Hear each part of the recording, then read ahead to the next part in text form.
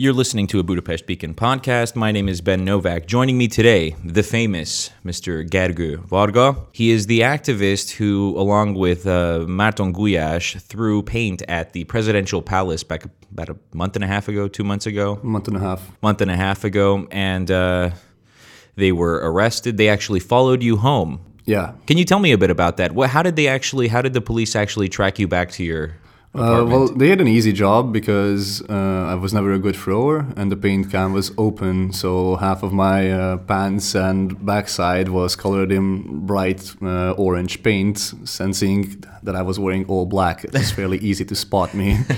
And as later I learned during the trial, undercover police were they were in the protest, so some of them instantly activated themselves and just followed me around. So this protest was on a Monday night when Áder János signed the law, the Correct, CEU, yeah. The CEU law. The protest happens. You and Marci it wasn't a successful Not paint at all. throwing campaign. It was the lamest paint throwing campaign in history. You guys didn't really get paint on the building. You got a little bit on the door. Yeah, and some in front of it, and some on some police. On the police officers. Yeah. But that paint, from what I understand, was it when the bottles fell on the ground. Yeah, and they just splashed exploded. on them. Yeah. So this happens. Marci was arrested at the scene. Mm-hmm. They took him into jail, and then they followed you and your girlfriend home. Correct. Now, tell me a bit about the arrest. So when you were arrested, how did that happen? So we went home. I had no idea that I'm being followed, but in the back of my mind, I was like, they probably have me on camera, so this might continue as a case. So we go home, we talk a bit, we take a shower, we're getting ready to bed, and then I hear the doorbell ring, and I'm like, okay, I'm not expecting any guests, so that's probably the police. And I open the door, and it's two undercover officers and I think two or more properly dressed officers, and they ask a couple of questions, and I instantly go like, I guess you're looking for me. So I was playing along. I didn't want to resist. It was fairly obvious. I just showed them my pants. They were like, that's correct. And I asked them, and they are like, okay, please come with us to the 1st District police station. And I asked them, is Marci there? And they were like, so you know him? Like, obviously. Yeah. So they take you away. Now, your girlfriend actually appealed to the press because when you were taken away, they apparently told her that you would be back in a few hours. That's correct. They tried to calm us down, and they said that this is a routine case. They saw what happened, so we would be out by the morning. They told my girlfriend that by the latest 10 or 11 a.m. I would be back home, because that was what we were expecting as well. If you throw paint during a protest at the building, then that's a fine, maximum. So they just take your data and they tell you, okay, later on this is going to be a trial and you will be fined. And the police officers were actually, just doing their jobs, and they were trying to be helpful and all calm about it. But later in the evening, when we realized that none of us are actually getting, questioned, and they took a piss test from Marci because he was completely sober, and so on, they made me also blow a breathalyzer to see if I'm drunk or not. And then all of a sudden during the night, it kind of changed, and they told us, yeah, you have to wait until the morning to go to the prosecutor's office because they're charging you with violence against police. And, I'm like deer in headlights, like, but that's not what happened. And even the officers who were there, they were like, yeah, sometimes they try to escalate it, but don't worry, it's going to get dropped, so you'll be out in the morning. And instead, when we got to the prosecutor's office, it got dragged along for further and further hours, and just before 5 minutes before they had to let us go, because the 12-hour limit in which they can hold us would be passed, the prosecutor just comes up and just throws the charge in our face. Because if they're charging you with violence against police, then they can hold you for 72 hours. So you guys ended up staying there for 3 days in jail. So I was there. I believe it was there was a protest on Tuesday or Wednesday. It was 1 or 2 days after you guys were initially arrested, and you were in the jail in Buda, over by the BEM tér. Yeah, that was Tuesday evening. So a spontaneous protest erupted where people went out to show solidarity with you guys.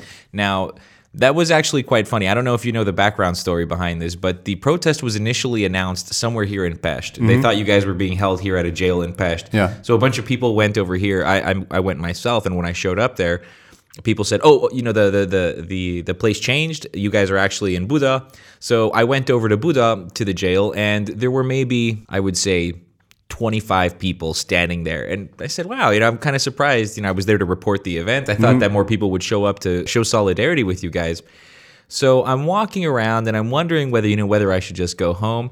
And all I hear down the street, I just hear chanting coming from down the street. And a mob of people were coming up the street. And, they were holding signs and chanting. And then, they all went in front of the police station or the jail. And they stayed there for hours. They were out there protesting for hours. There was scuffles with the police officers there. Nothing too serious. Yeah. It was all a lot of show. That's where I saw your girlfriend who was there asking. She said that they took my boyfriend away from home. They said he would be back in the morning, and he's still in jail. I wonder if he's here. So that was really interesting. And then on Thursday, you guys had your trial. Yeah. Now I went to that trial, and it was the first court case I'd ever sat in on in Hungary, and this thing reeked of being a show trial. Yeah. It was amazing. I couldn't really understand how the judge was taking this so seriously. No, it felt like something out of a Kafka novel, honestly. Yeah, it was just very bizarre. The courtroom, for our listeners here, the courtroom was completely packed. The trial lasted like 6 hours or something, 6.5 hours. And they really threw the book at you guys. The prosecutors came after you guys for everything. Everything they could try to stick to you, they tried to stick to you. What was the most interesting part of that trial for me personally, is that Marty? Maybe. All right, so we'll just let our listeners know right here that we agreed to meet at a certain time, and Marty didn't show up, so we just decided to start recording. Now I'm going to go open the door for him and let him in.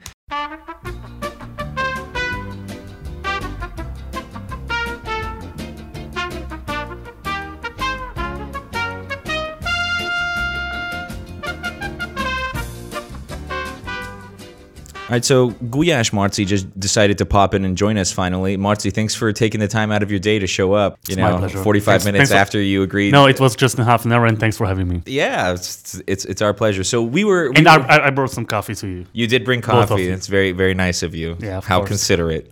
So we were talking here about the trial, about your show trial. Which one? The latest one. The latest one. Okay, the latest show trial. So regarding the trial, I had just said that, to me, this was the first trial that I'd ever seen in Hungary. It seemed to me like a show trial. It was really amazing to actually take part in something like that.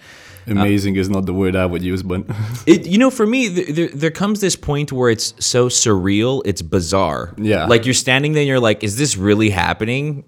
Is this really something that's going on here? And what was so strange about it, on one hand, was the number of people that showed up. So the people who were actually there in the trial, they made it clearly obvious to them that they didn't take it seriously. So there was laughing and clapping going on. The judge got quite upset a number of times because the people, in the audience that were sitting in the courtroom. And when the judge passed the final verdict, and even people just walked out. Yeah, that was the bone-chilling moment, when the bizarre came back to reality. Because the whole thing felt like we're in two different trials, like one was basically our standpoint and the supporters that, come on, this is just a fine, what is this? And as the longer and longer it dragged on, it went from bizarre to kind of hilarious to sad. And then when they passed the final judgment and people walked out, like some people then, pasted posters on the building itself, etc., and you could feel like the sadness and anger just boil up in that moment.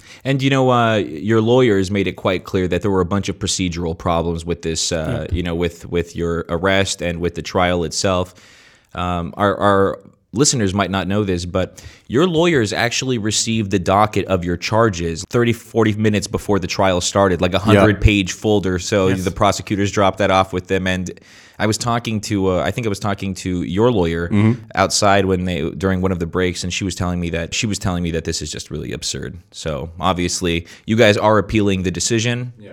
So we'll see whether the rule of law stands in the appeals court. Another interesting thing about your trial, and I think this is very important to point out for our foreign listeners here, that in Hungary nowadays, or in the past few years, whenever I've gone to protests, there is one person that I see at these protests almost all the time. The guy is a legend. Mécs Imre. Yeah, Mécs Imre. Mécs Imre is, he was arrested after 1956 during the revolution. The guy's like a revolutionary deep down in his heart. I mean, how old is he now? Over 70, I guess. Yeah. And he was there with his wife, and he was... he was at our trial as well. Yeah, he was at the trial. I saw him there too, and he goes to see City him Park. Everywhere. Yeah, he goes to City Park to stare down like these big-ass security guards. So it's really interesting to me that while some people may try to cast the protests happening in Hungary as being purely these young people, these rabble rousers, there's guys like Mécs Imre who are always going to these events, showing up. And it feels amazing, because you're like always, at the end of the day, you're guessing kind of like, am I doing the right thing? Am I doing the right thing? Am I continuing, the spirit of 56, which was like a genuinely good cause to fight? And then when the spirit of 56 is literally walking next to you at a protest. Wow. you know? It's surreal from one end, but it's very humbling, Yeah, me too. So I'm proud of knowing Imre personally, and I guess I could consider myself as a friend of his. So you guys were convicted. You have to do in total 500 hours of community service. Yep. So grass mowing. Mowing the grass, picking up trash. So you guys are appealing the decision. Yes. And that's that. A few days after you guys had your little failed attempt to throw paint at the at the presidential palace, there was another paint throwing incident where this guy Arpad that you had mentioned earlier, during one of the protests in Budapest, threw paint at the terror house run by Mária Schmidt, the government's favorite historian. And he had his trial yesterday. He was convicted, and they fined him 750,000 forint, which is more than how much money apparently Orbán has officially. Yeah, so he was fined more than Orbán's entire wealth on paper.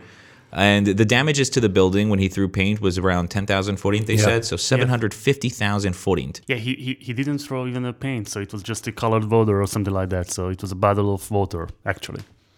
Like orange juice or it was something food like paint. that. It was not real paint. It was food paint. Yes, so it was not even paint. Wow. Do you know the damage which we caused at the presidential palace? It was 23,000 forint. So it's already like minimal. It's ridiculous too. Yes. Now during your trial, at the end when you guys gave your closing speeches, you guys gave very powerful closing speeches, and I think, despite this, how surreal and bizarre the entire trial was, that's the point at which it got serious. Where all of a sudden everything kind of came back together, and the people who were sitting there, and this was televised live, not televised, it was live streamed. I don't think, by the way, that there had been any trial up until now that had been watched by so many people via live stream on Facebook as your trial. I think Index had a live stream going. Did you guys also have one from Schleim? Kettős Mérce may have also had one. Thousands of people were watching this. It was a huge phenomenon. Let's tell our audience a bit about your guys' closing speeches. Do you still remember what you said? More or less, yes. Marci, what was the point of your speech? I tried to express that I did something which is not normal in some sense or in some terms, but the whole point of this accident or intervention was not, causing a damage in the palace, but, expressing my anger, expressing my disagreement with the decision made by the government and the parliament, and of course my disagreement with signing this law and like CEU. Yes, CEU. So. And if the jury wants to prevent these kinds of accidents happening furthermore, then don't dragging me in front of the court, but stopping these kind of harms of law. Mm-hmm. Yeah, on my end, I was pointing out that freedom is not something that you're given, and then it's like this abstract concept. It's something that you continuously have to defend, and you defend it by testing its limits. So when you protest, you kind of have to push the envelope, especially when things are deteriorating. And the things you hear on these protests or the actions that people are taking, it's not normal by any stretch, like you couldn't hear these things a year or two ago.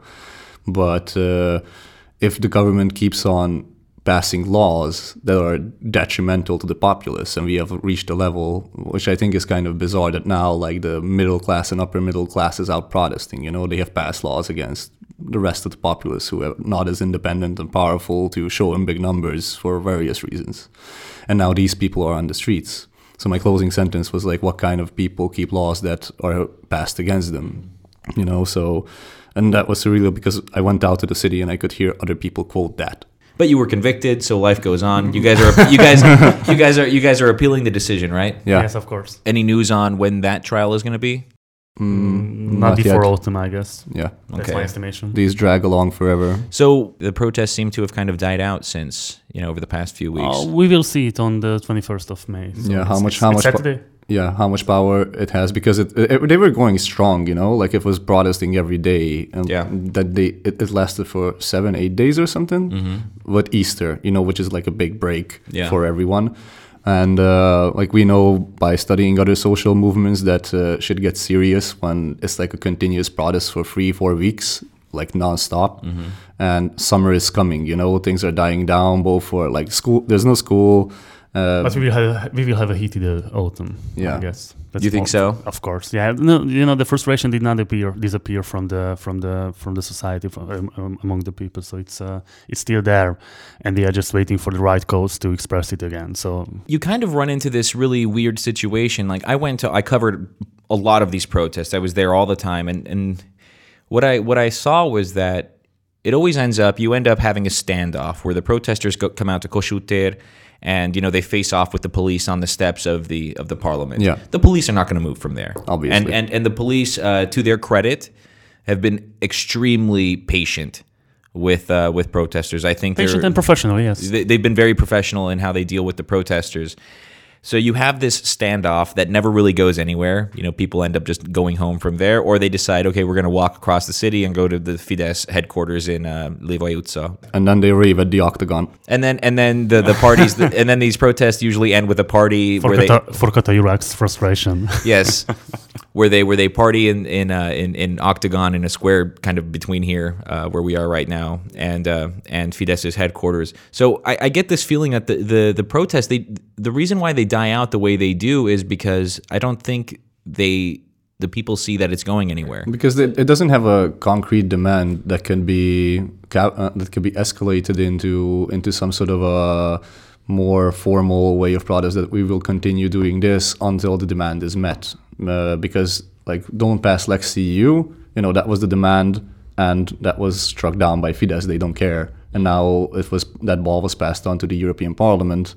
So now tension is up in the air again, like how will they react? And we're just kind of like reading the press on how they're approaching this. But unless I agree that they just die down, because at one point you're like, okay, so what now? Yeah. Right? So there's no definitive leaders who are or even groups who are kind of dominating that conversation yet. And I think those groups emerge out of much more concrete demands. Yes, and I guess there are several things we should talk about. But I just like to express some thoughts about this issue, because right now the decision about the future of CEU is in the hand of European institutions.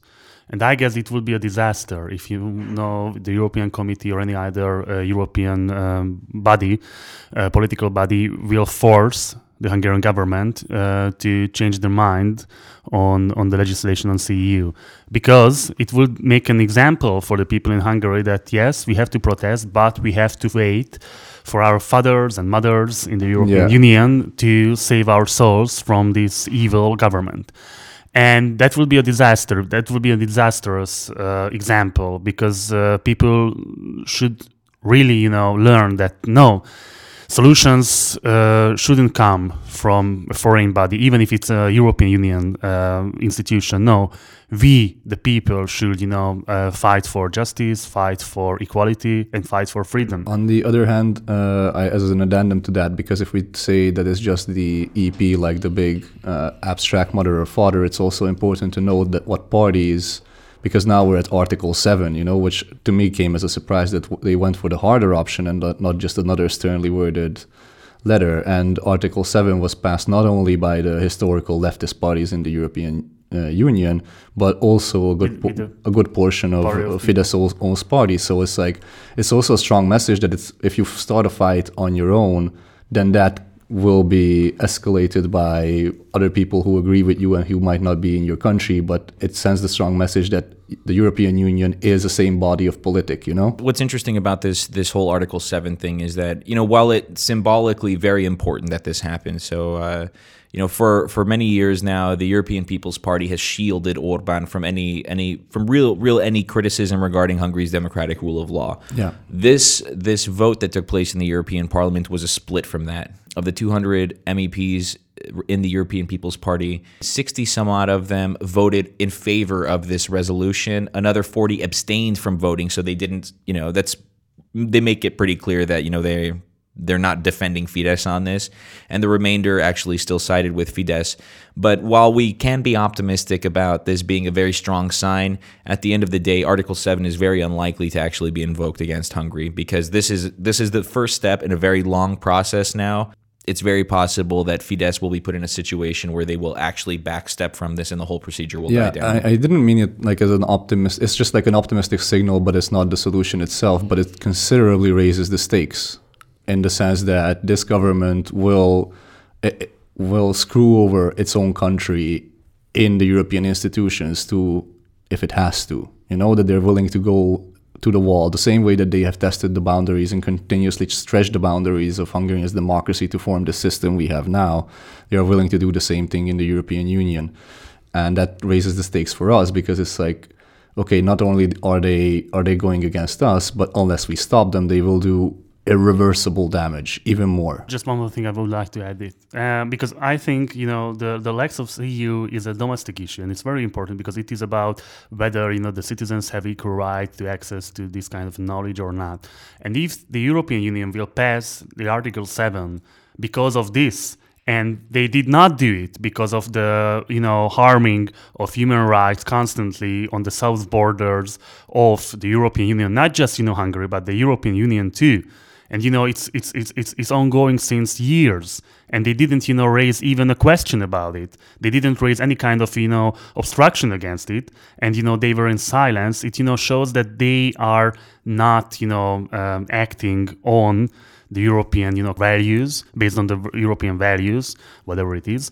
But just because it's something that that CEU has the capacity, to raise a kind of a campaign for defending itself, which is fine. I'm not against it. I'm just saying that if the European Union wants the citizens to take it seriously, then they should, be very strict with its values. And if it's any kind of harm against humanity, against basic human rights are happening on the borders of the common borders of the European Union, they should be as stern as they are right now with CEU.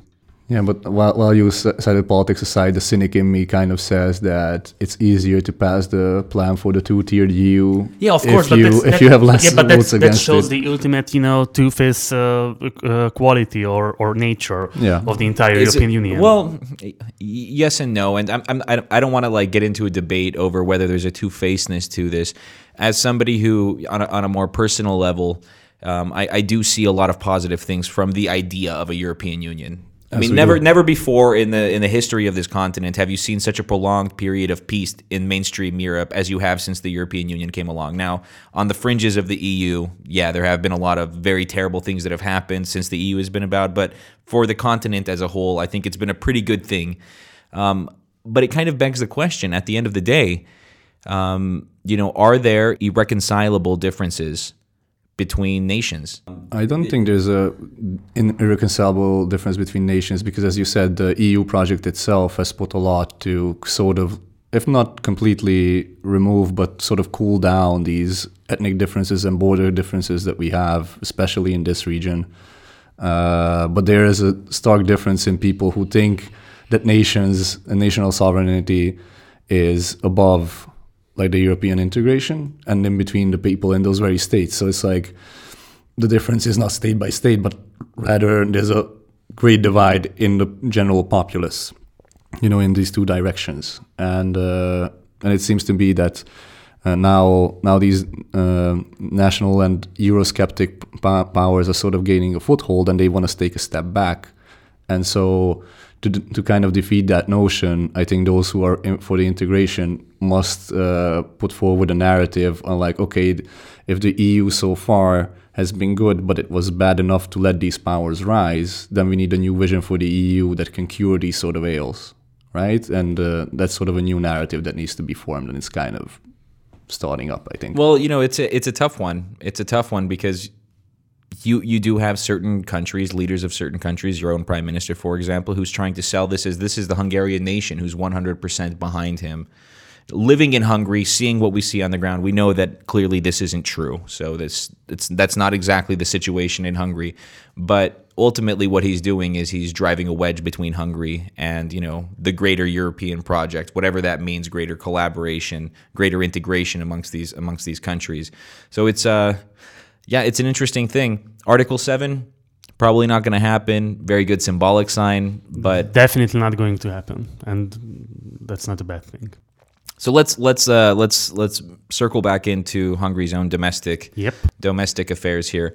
Yesterday, Fekete Győr András, he is the chairman of Momentum Movement, the party president of Momentum Movement, showed up. That's funny, because I guess they are still not a party officially. I guess, they are still a kind of an association or something like that. Yeah, let's keep that in mind for when they try to register as a party. And that's my point. That's my point too, because I guess that will be an interesting, phenomenon during the autumn, because they are still not a party officially.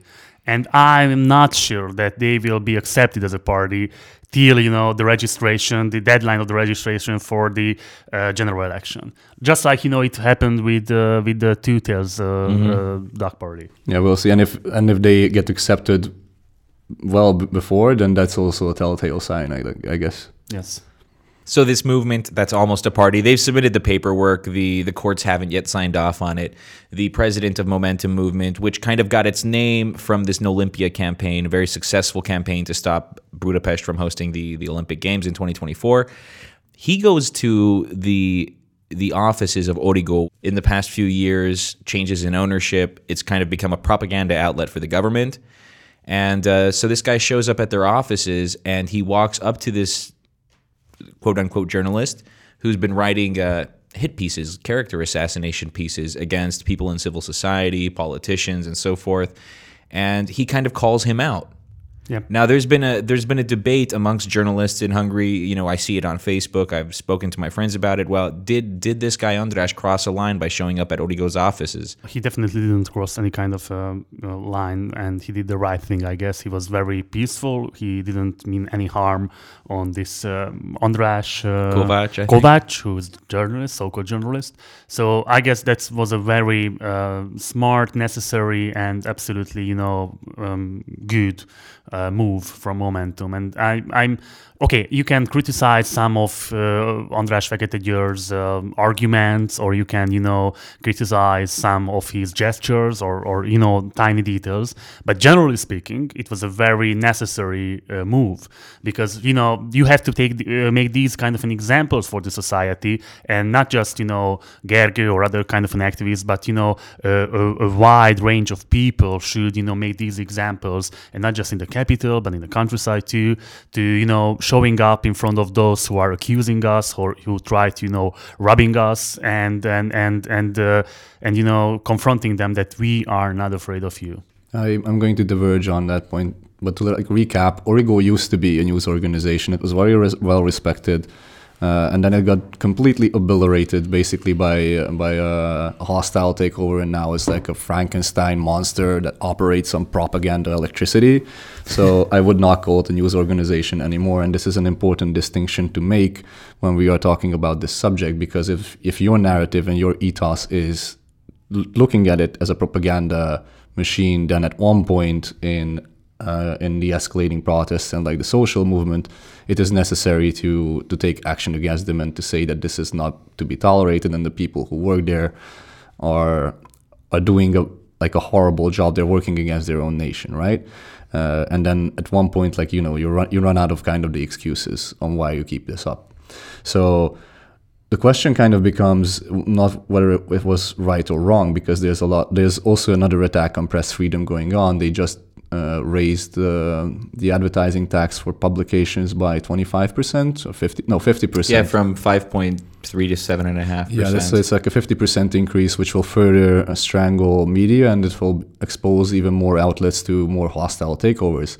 So I think it's important to talk about freedom of the press, and it's important to show solidarity for the freedom of the press. But it's really hard because most journalists try to keep themselves away from active political action, which I think is sort of this misguided notion, because if you look at Germany or France, this sort of distinction is not really there, in the sense that if you're like an ideologically committed publication, whether you're a liberal, leftist, or rightist, then you show support. And especially, even if it's not about the ideological standpoints, if the government is stepping on your neck and you're not fighting it, then you can't expect other people to fight against that for you.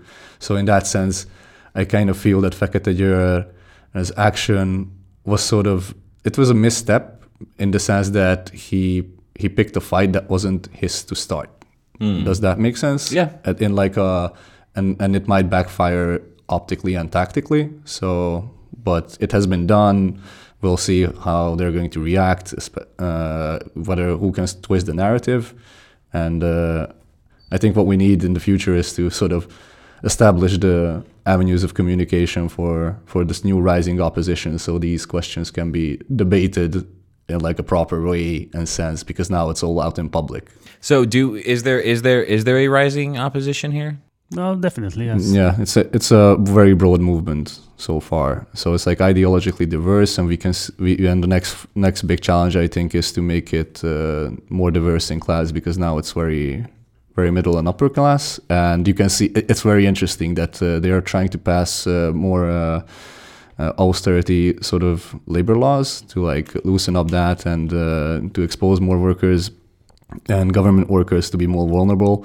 And if you see those sort of arguments on how they're kind of going down, like these workers, as soon as they mention like, if you pass this, we're going to strike, then the system immediately kind of grants their demands, because they're very terrified of these two movements to like kind of channel together. Just one thing, it's an interesting phenomenon I would like to add to this class diversity thing, because we are organizing right now an event for the 4th of June, which is a Memorial Day of the Trianon decision, and we will do it in the union's headquarters of Vasas. And it was very interesting, because I was talking to the guy who is the owner of this place, and we were talking about the legislation of labor. Yeah.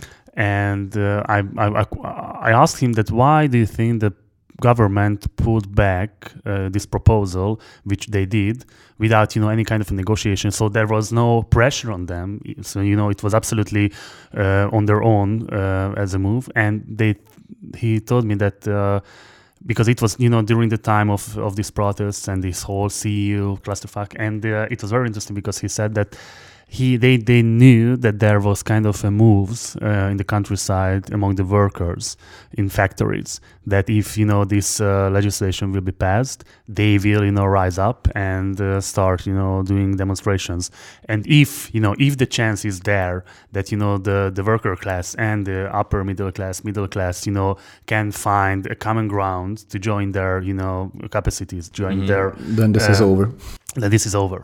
So it was very interesting that even the government realized that this is a dangerous phenomenon, and they have to act. So that's why they put back the proposal. So you guys think it's going to be an exciting election season? Of course. If there's going to be excited. If there's going to be an election, so there's some nightmare scenarios up in the air. If you want to go all conspiracy theories, the season itself will be interesting. Yeah. Will there be any big differences between this election season that we're about to enter and the one we saw in 2014? It's worlds apart. I think the stakes are much bigger. The central narrative is totally different.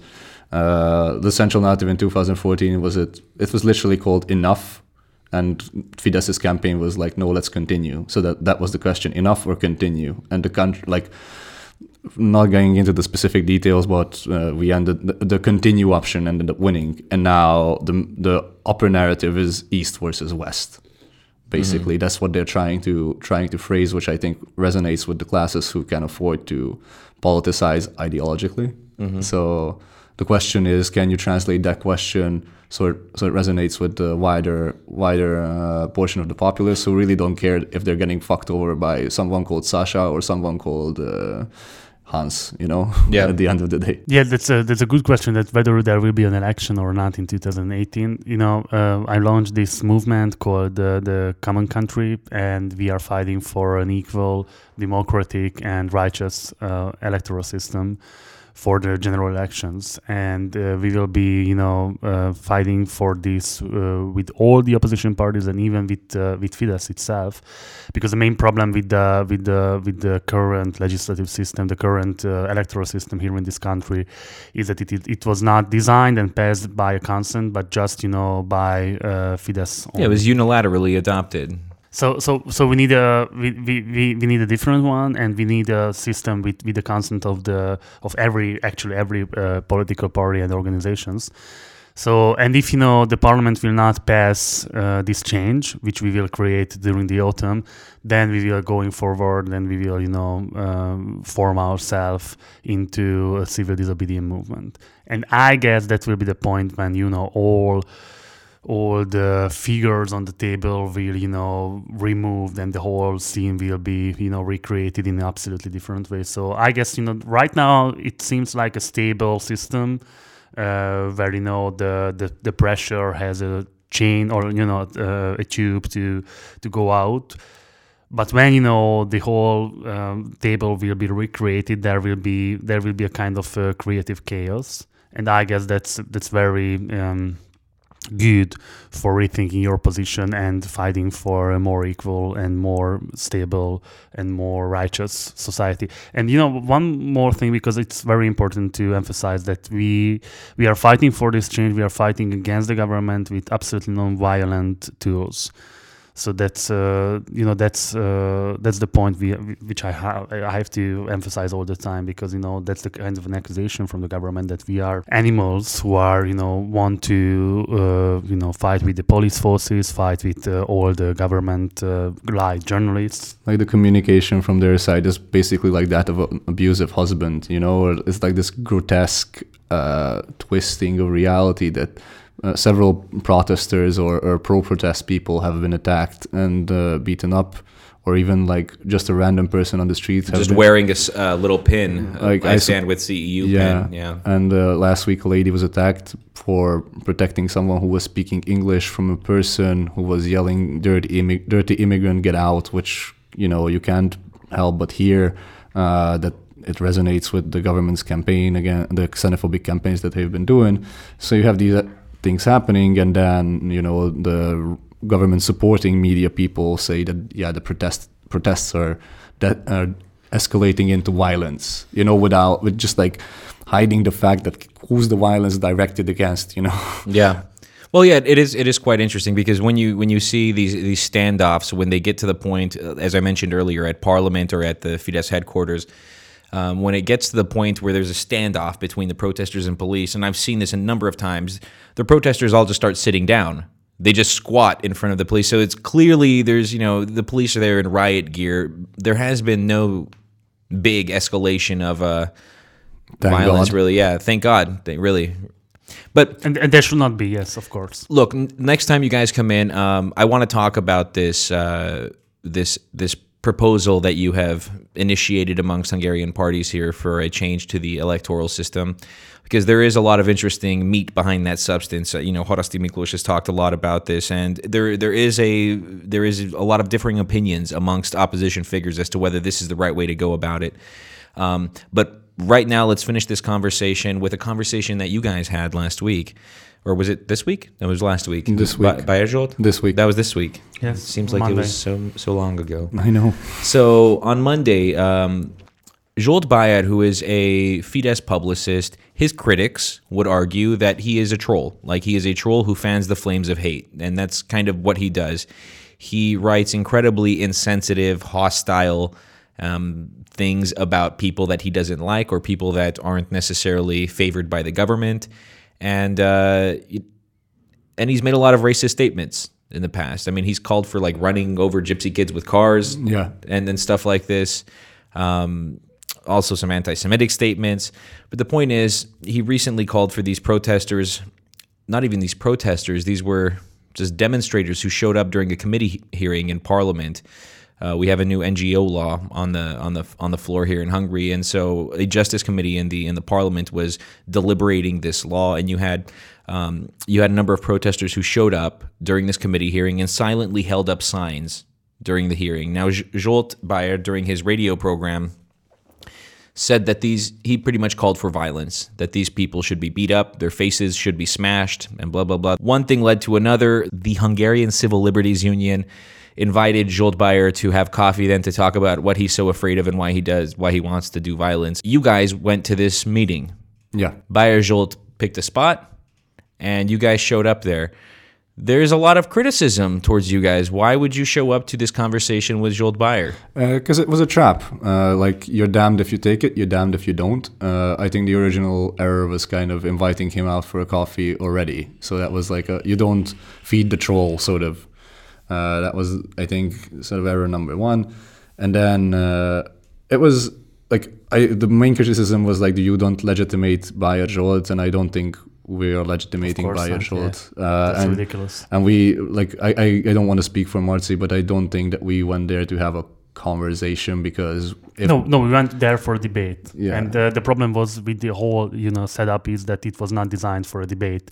It was designed for a kind of a conversation. And of course, you don't, engage into conversation with these kind of trolls, but you should to engage into debates. And the problem is that, the hosts of this event invited a moderator, a so-called moderator, who was absolutely not a moderator, so he was not there, to, put all the people on the same platform and engage them into this debate, but to push down all the stress and all the disagreements. And that's the problem, that it's a problem of Hungary itself, that we are afraid of debates, we are afraid of engaging into heated debates. And the problem was not, sitting on the same place with Bayer Zsolt and debating on these issues. The problem was that there was no debate and there was no place for a serious debate on his rhetoric, on his party's politics.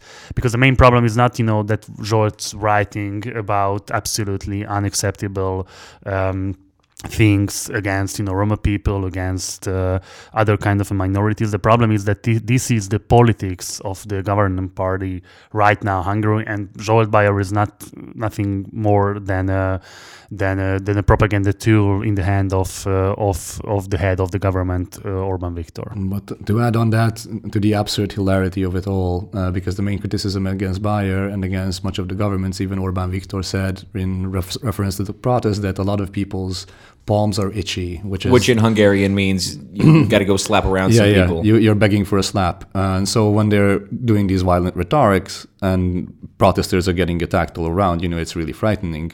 And their way of attack was basically saying, but the protesters are violent. And to prove this, Bayer Zsolt came out with a printed paper of Facebook comments. Of Facebook and Tumblr comments of people sharing their private opinions on blogs that are read by, I don't know, between 10 and 50 people, out of context, like from debates that, like he was saying, like, where was the outrage over this? And like, if you read the rest of the threads, then it's like a longer debate,